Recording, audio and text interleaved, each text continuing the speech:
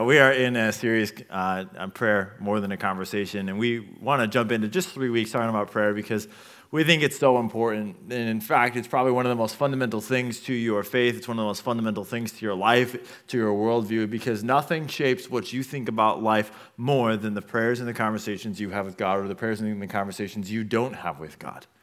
Nothing shapes the way you approach your day, the way you approach your kids, your jobs, your worry, your anxieties, your monies. Nothing shapes it more than what you believe about what you can have in a conversation with the Lord. And so we want to take a couple weeks and help unpack what that looks like, help us maybe bolster some faith in our prayer life and pursue what it is that God has for us through prayer. What's interesting about prayer is that it is, as I said, the greatest tool at the disposal of believers and at the disposal of non-believers of finding hope through Jesus, through prayer. Yet somehow it seems to be the thing we do least of, but we all feel we should be doing more of, right? Like if you want to make Christians feel guilty, talk about tithing, prayer, and Bible reading. And so we're going to talk about one of those, not to make you guilty, but just to let you know we're all in that boat.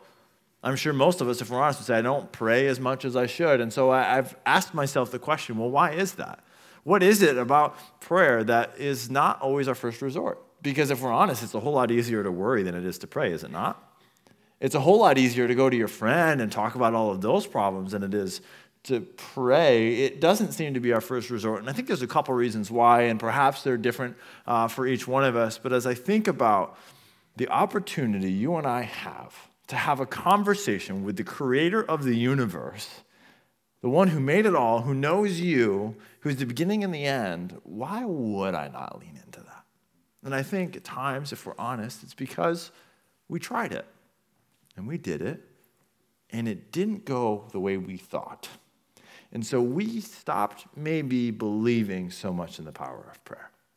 We stopped really believing that this God in the sky really cared about what I had to say or really was moved to action when I prayed, and so we just stopped. Maybe you had a parent that was sick and you prayed desperately for God to heal them, and God chose not to heal them on this earth, and you began to feel like God answered no, or God didn't answer you at all. And perhaps, and I've had conversations with many people, that's what drove you from the faith and has really put a wedge between you and the Lord. And I think what's interesting is there's times where Christians can pray just like non-Christians. See, non-Christians pray all the time. They pray prayers like, God, if you're real, would you just such and such? Or they begin to bargain with God when they're at rock bottom. God, I'm at my absolute worst, and if you're real, would you just? Well, that prayer sounds a lot like some Christian prayers sometimes. God, if you're even listening to me anymore, would you maybe just? See, by and large, we can become practical atheists in our prayer life, and I think it's because we just don't know if God gives us the answers. We've prayed, but we didn't feel like we heard it, and so we became discouraged and began to put less and less into it. So the good news for you in this is you're not alone. We're not alone. And in fact, this was a problem that Jesus addressed thousands of years ago when he was walking on earth, a problem he addressed with his disciples. If you have your Bibles, go ahead and turn with me to Luke chapter 18, and we're going to see what Jesus has to say about the discouragement that we can face in prayer. Luke 18, verse 1. Then Jesus told his disciples a parable to show them that they should always pray and not give up. I want you to pause there for a second. We're just going to kind of work through the next 8 verses together over the course of our time. Isn't it interesting that Jesus, looking at his disciples, who were the 12 guys that he picked on earth to spend 3 years with and invest and impart his ministry of reconciliation to them, he looks at them and knows that they're going to grow discouraged and want to give up praying. Now, these guys literally have the answer to their prayers in flesh walking in front of them. They literally get to see the God of the universe in human flesh in front of them, and yet Jesus knows they're going to grow discouraged, which gives me great comfort.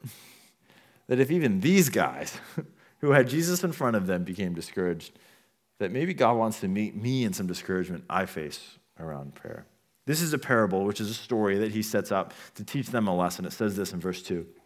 He said, in a certain town, there was a judge who neither feared God nor cared what people thought. And there was a widow in that town who kept coming to him with a plea. Grant me justice against my adversary. So Jesus sets up this parable, and we need a little bit of context to understand the weight of what he's actually saying here. So in Old Testament law, which everybody hearing and all the disciples would have understood this to be implied already when Jesus talks about the widow, there was very specific commands set in place for the widow to be taken care of. So in order to be considered a true widow, you had to have no father, no son, and no husband, which means there was nobody to come to your defense. At this point in the widow's life, the only hope she has is that some ruler or authority will come and defend her and give her justice. So she's at her last straw, basically, to get what she needs done as far as justice when she comes to him. So the judge would have understood what was true of the Old Testament law, that there were certain provisions in place that widows were one of three highly protected individuals within the Jewish community. And there was, in fact, a specific law about them in Deuteronomy 24. It'll be on the screen behind me. That says this: "Do not deprive the foreigner or the fatherless of justice, or take the cloak of the widow as a pledge. Remember that you were slaves in Egypt, and the Lord your God redeemed you from there. This is why I command you to do this. When you are harvesting in your field and you overlook a sheaf, do not go back to get it. Leave it for the foreigner, the fatherless, and the widow, so that the Lord your God may bless you in the work of your hands." So he would have known, and everybody hearing would have known, that not only was this judge supposed to help her out just out of decency, but there's a higher standard of how much he's supposed to help her. So he knows all of that to be true, and here's what he says about her request. "For some time he refused, but finally he said to himself, 'Even though I don't fear God or care what people think, yet because this widow keeps bothering me, I will see she gets justice so that she won't eventually come and attack me.'" So basically he says, I don't give a rip about this lady. She's a pain in my neck. And what do I have to do to get rid of her? Sure, fine. I will finally give her justice so she gets out of my hair. So he's a bad dude. Wants nothing to do with godliness, wants nothing to do with any of that. But what I think is so interesting as I read this, and the end of it is this word attack me. Basically in the Greek, it's give me a black eye, which would kind of imply more of a social perspective of I don't want a bad reputation in the community. So to protect my reputation, I'll finally do this so you leave me alone. It's like when the kid's having a temper tantrum in the grocery store and you're nervous that somebody on the next aisle over knows you and you're just trying to just give them the candy bar so that they don't get embarrassed and get a black eye. Like, that's what's going on here, okay? Sometimes you just give them the candy bar. He says, I'm going to do this to get her off my back. And I wonder how many times you and I feel like the widow praying to the unjust judge. We feel helpless. We feel defenseless. We feel like we've been put in situations where we can't come through, and then we have to go to this God up there, which we can't see, and try to twist his arm and get him to do what we need. I wonder how many times have I examined the prayers that I've prayed to God where I feel like I'm having to convince some wicked judge to come finally do what I need done. Like he's not good, like he doesn't see it. It's so interesting that Jesus would use this parable to teach his disciples to not grow discouraged. Which makes me ask the question, why? Well, because I think he's revealing what he knows to be true in all of our hearts, that if we're honest, that's how we view God sometimes. In our prayers, that's what we feel like we have to do to God, just annoy him until he finally says, fine. See, but Jesus didn't use this parable to compare himself to the judge, but to contrast himself to the judge. And here's what he says in verse 6. And the Lord said, listen to what the unjust judge says. And will not God bring about justice for his chosen ones who cry out to him day and night? Will he keep putting them off? I tell you, he will see that they get justice and quickly. However, when the Son of Man comes, will he find faith on earth? Jesus says, no, I'm not like the judge, like you think perhaps I am. I'm actually totally opposite. But even if I was the wicked judge, if you were persistent enough, I'd answer. He says, no, but I'm good. I am the loving Father. And he uses this phrase in here, the chosen ones, which was an Old Testament language that they would have understood to be the nation of Israel, which then kind of that terminology got used for anybody who was chosen by faith. So what does the chosen ones have to do with your prayer life? Consider this. Out of everybody on the earth, God chose you. And in order to choose you, he knew what it meant. He had to leave the throne. He had to come to earth. He had to go to the cross. He had to bear your sins upon there. He had to feel the shame of sin. The shame that deserved to be on you was now on him. That's what he had to go through to choose you. Why then would he not listen in when you're talking to him? If he would go through all of that work just to save you, why would he then turn his back on you and not listen to what you have to say? So that's what he's saying. Would he not hear the cry day and night of his chosen ones and lean in? If you're around me during the week, you know that my phone pretty much never stops ringing, and it's much to my wife's chagrin that it never stops ringing. But like Monday, I got 6 calls within 12 minutes that I had to take. Just how it goes. But if I'm in a meeting, I will turn my phone on silent and I'll set it face down. But my wife and I have a rule. We have 2 little kiddos in our house, so we have to be around in case emergencies happen, and you know they happen. So the rule is, if it's not an emergency, don't call me during meeting times. Just text me, and if I can call you back, I will. So if I hear my phone ring and I look up and it's an unknown number, I'm just going to ignore it. If it's your number, I'm sorry. I'll call you back later. I'm in a meeting. But if I look and my wife's calling me, it's just a rule. I'm going to get up. Excuse me, I got to go. This is an emergency. I got to take this call. I'll run out. What's up? Now, why do I do that? Because of the relationship that I have with my wife, there's an understanding that when she calls, I need to lean into that. I don't do it begrudgingly. I don't do it against my will. I want to be there to help. And not only am I going to listen, I'm probably going to spring into action. And I wonder if some of us feel like an unknown number to God sometimes when we pray. That when we throw up a prayer to God, he doesn't really know me. He doesn't really see me. I'm just an unknown number. And so we think it just goes straight to voicemail and God never heard it. But what if I were to tell you that God actually answers every single one of your prayers? And not only does he answer them, he springs into action to make those answers come to pass. What if you actually believed in your prayer life that God answered all your prayers? How would you start praying? What things would you start asking for if you really believed that he was the good father who wanted to bring about all good things? Would you start praying some big, bold prayers? See, but here's the thing, is that God doesn't answer them the way you want. And that's where we get upset. See, God answers every single one of my prayers. There is not a prayer that I have prayed or you have prayed that God has not answered. You just don't always get the answer you like. See, sometimes it works out, and God answers yes. And we love when sometimes the answer to our prayer is yes. We rejoice in that. You were praying for the financial breakthrough, and God did it. You were praying for the house. You were praying for the promotion. I'm sure we all could list all the yeses we've gotten from God, and that's awesome. Those are due. God is due thanksgiving because of those. But what happens when the answer is no? You see, no sometimes is what you get from God. And we don't like that. We don't like to be told no. But you know this if you have kids. No is an answer to a request. Can I have the candy bar? No. Can I play video games? No. Can I drive the car? Certainly no, right?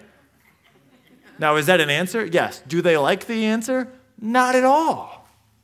And in our heart of hearts, I think at times we begin to think that we know best. So we ask things of God assuming that a yes would be the right answer, when really it may not be. Before I met my wife, I was overseas, and there was a girl that I was convinced that I was supposed to marry. She was not convinced, but I was convinced. And so I prayed for 2 years that God would make this girl my wife. And tell you what, I'm really glad he told me no. I just am. I think that's a country song. Some of you can sing it out there. It's an oldie, but all right. Luke will sing us out with that one, unanswered prayers. Anyway, see, God knew something that I didn't know. God saw into a future that I couldn't see into. It's just like my son Jocko. He's just starting to crawl and stand up on things, and for some reason has this fascination with power cords. Just loves them. Doesn't care about the outlet, just power cords. So if he's quiet, I know he's moving his way towards the power cord, trying to not get caught. And I don't care what you want to say about when sin starts. It starts early, okay?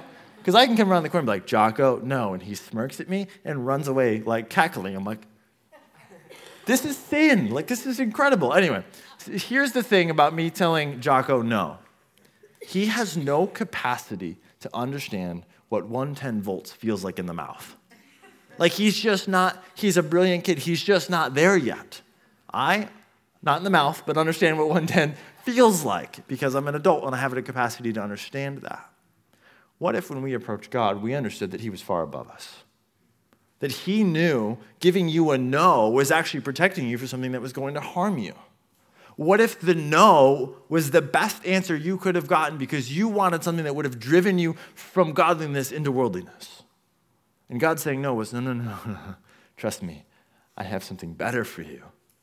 Did you know this? This is crazy, that even the Son of God, Jesus himself, was told no by God? That he was praying in the Garden of Gethsemane, which was right before he went to the cross. He was praying so earnestly that he was sweating drops of blood so badly. And here's the prayer that he prayed to the Father. Here's what he said. Abba, Father, everything is possible for you. So it's not for a lack of faith. He knew God could do this. Take this cup from me, yet not what I will, but what you will. What was Jesus saying? God, is there any other way? Like you could snap your fingers and take care of sin, right? Do I really have to go through the cross? Do I really have to endure the shame? And do you really have to turn your back on me as I take the sin of the world upon me? He says, if there's any other way. But if your answer is no, I want your will, not mine. And I'm really glad that God told Jesus no. Because of that, because of the no, you and I now have been given the opportunity to be free from sin and death forever. The death has no claim on us. See, sometimes it's wild to me that I think I know better than God. And what's interesting to me is, as I pray and I want to tell God how to answer my prayer, I wonder why I pray sometimes. Because if I really think I know best, why am I trying to convince God? If God's not smarter than me, why am I going to him in the first place? If he's the same level as me, why waste my time? Prayer only makes a difference from a posture of humility that he knows something we don't, that he understands something we don't yet see. See, but there was no sin in Jesus. There was no impure motive. Clearly, God loved him, so God can say no to people who are in the right and doing the right thing. But sometimes what's true is that God says no to us for different reasons.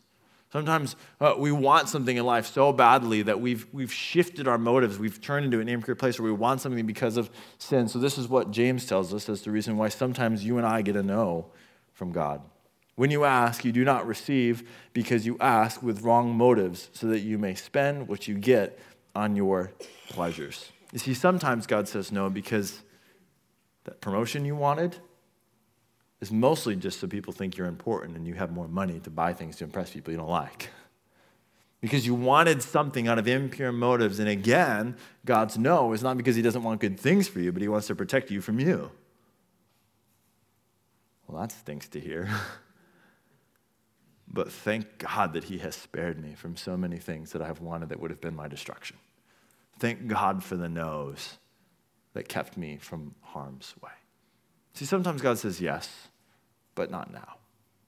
Sometimes it's no, but sometimes he says yes, but not now. And our impatience doesn't like this one, but sometimes God has things for us just at a future date. And that can feel like a no, but I want you to read what we had read out of Luke chapter 18, verse 8, and this is what he said. I tell you, he will see that they get justice and quickly. However, when the Son of Man comes, will he find faith on earth? Jesus, at the end of the parables, we're referring to himself as the Son of Man, talking about a second coming and saying, even if the widow doesn't get justice here on earth, when I come back, she's getting justice and everybody else will get justice. But what is the word he used in there?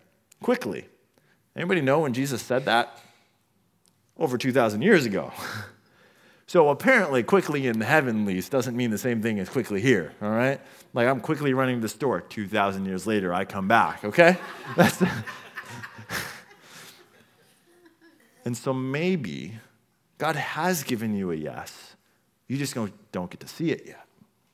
Maybe God's yes is coming, but what's our heart posture going to be in the meantime? There's a book called Love Does by Bob Goff. He's an incredible author. I would highly recommend his books. He's a crazy dude. But he was convinced he was supposed to go to law school, and there was a specific law school he felt like he wanted to go to, and he was being led to go to. So he applied, and the time came and passed where he would have gotten his acceptance letter, and it never came. And so he said, well, I didn't get a rejection letter or an acceptance letter, so that must mean there's hope. And so he goes into the dean's office and says, hey, you forgot to send me an acceptance letter, just so you know, my name's Bob Goff. Maybe you misspelled it. Here's my address. And the guy said, no, it's a competitive program, and you didn't make it, as he ushered him out of his office. And he said, well, that's not the answer I wanted. He said, you have the power to let me in. All you have to do is say the words. Go buy your books, and I'll do it. And said, yep, see you later, and shut the door on him. Well, the next day he came back and sat in front of the bench in front of the dean's office and said, I'm back. All you have to do is tell me, go buy my books, and I'll do it, and I'm in. And this went on for a couple weeks leading up to school, and the first day of school came, and he was convinced this was the day. So he goes to the bench, and he sits on the bench, and he said, I'm ready. And the dean just didn't even acknowledge him. He just walked right past him and ignored him. Goes inside, and he says, well, all right, I still believe this is where I'm supposed to go. So she shows up every day after that for 10 days after school has started. And on the 10th day, the dean, probably out of pity, goes, go buy your books. And he got into law school, and now he's a lawyer who does international work to help free people from oppression all across the globe. He's an incredible guy. And I read that story, and I go, what if we prayed like that? I didn't get a no, so you're saying there's a chance.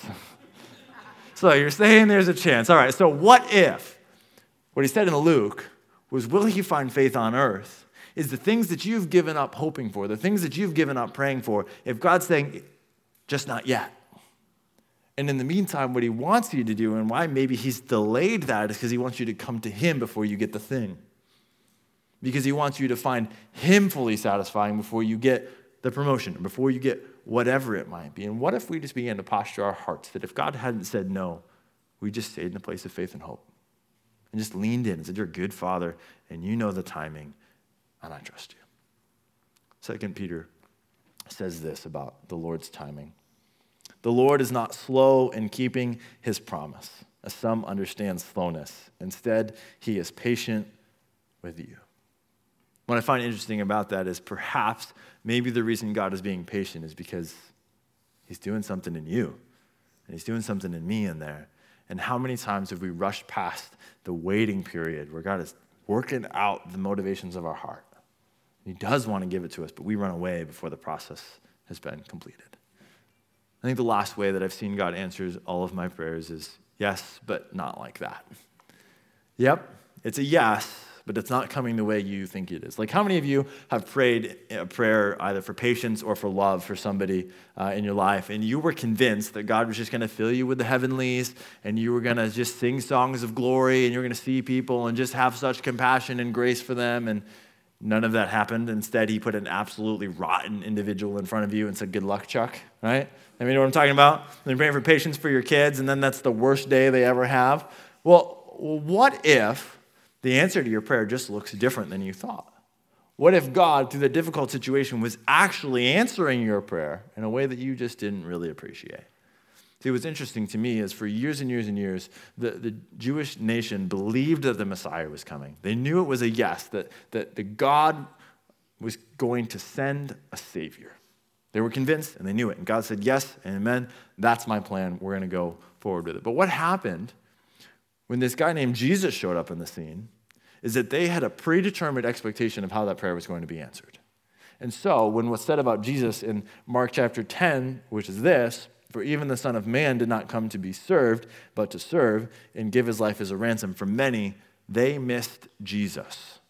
They missed the answer to their prayer because they were convinced that God was going to answer their prayer with a ruler who would take down the Roman Empire, set them up as a nation, and conquer the world, and Israel would be the greatest again.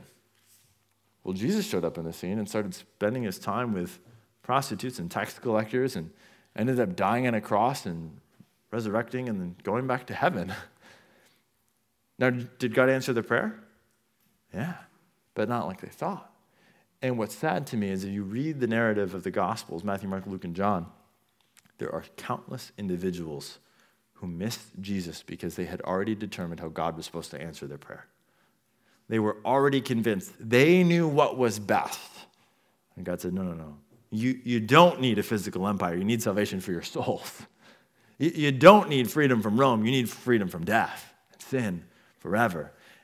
And so, as I look upon my life, what I've realized is that God has answered so many of my prayers in ways that I didn't want, that I didn't expect. And I realized I've gotten a lot more yeses from God than I've gotten nos. Not because of anything about me, but because his love for me. That he chose to send me into difficult situations that I didn't ask for, really as an answer to my prayer. Like the prayer for godliness and holiness is found through the pathway of pursuing God through difficulty. What if we postured our hearts that way?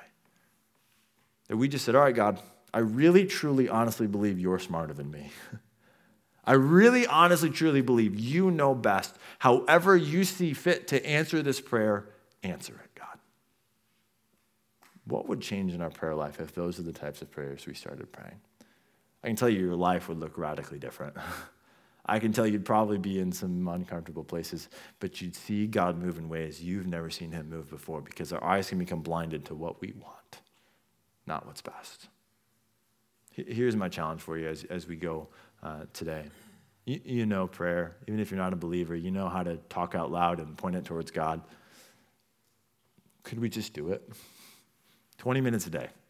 Could you commit this week to pray for 20 minutes a day? If you're already praying 30 minutes, awesome. Add another 20 onto it. That'd be awesome. If you're not praying at all, it's okay. Start with 20. There's nothing magical about it. Let's just shut off Facebook for a week, and let's just start praying some prayers like, God, whatever you want, whatever you wish, have your way. The second challenge for you is to get a prayer journal. One of the reasons I encourage prayer journals is because over the years that I've done them, what I've discovered is that I got a lot more yeses than I realized. That God answered far more of my prayers, but I just have amnesia and forget his faithfulness so quickly. And as I've looked back over years of prayer journals, I see answers to prayers I forgot I even prayed. I see God show up in things that I had completely moved on from. And what happens is as I read through those pages, my faith is built that maybe God really does answer all our prayers. Maybe he really does. I'd encourage you, grab a notebook. There's nothing special about it. Just write the date and what you're praying for. And then you get to go back and watch how God answers all your prayers. Here's my final challenge as we go, because I want to help us shape our prayers. I don't want us just to waffle in prayer. I want to help shape your prayers. What if, and this is a crazy question, what if you got a yes to every single one of your prayers this week? If God said yes to everything you prayed for, whose life would be changed? How many people would get saved? How many marriages would be restored? And how many people far from God would return from him? If everything was a yes this week, how many lives are getting changed? Or are we just getting more comfortable, more ease? Who are we praying for? Because I'm convinced when a church and the people of God begin to bang on heaven's door like the widow, what they will find on the other side of the door is not a wicked judge, but a righteous and good Father saying, yes and amen, I'm in. Let's go save some souls. Who gets saved? What marriages get restored? Could we really bring heaven to earth through prayer? Let's pray.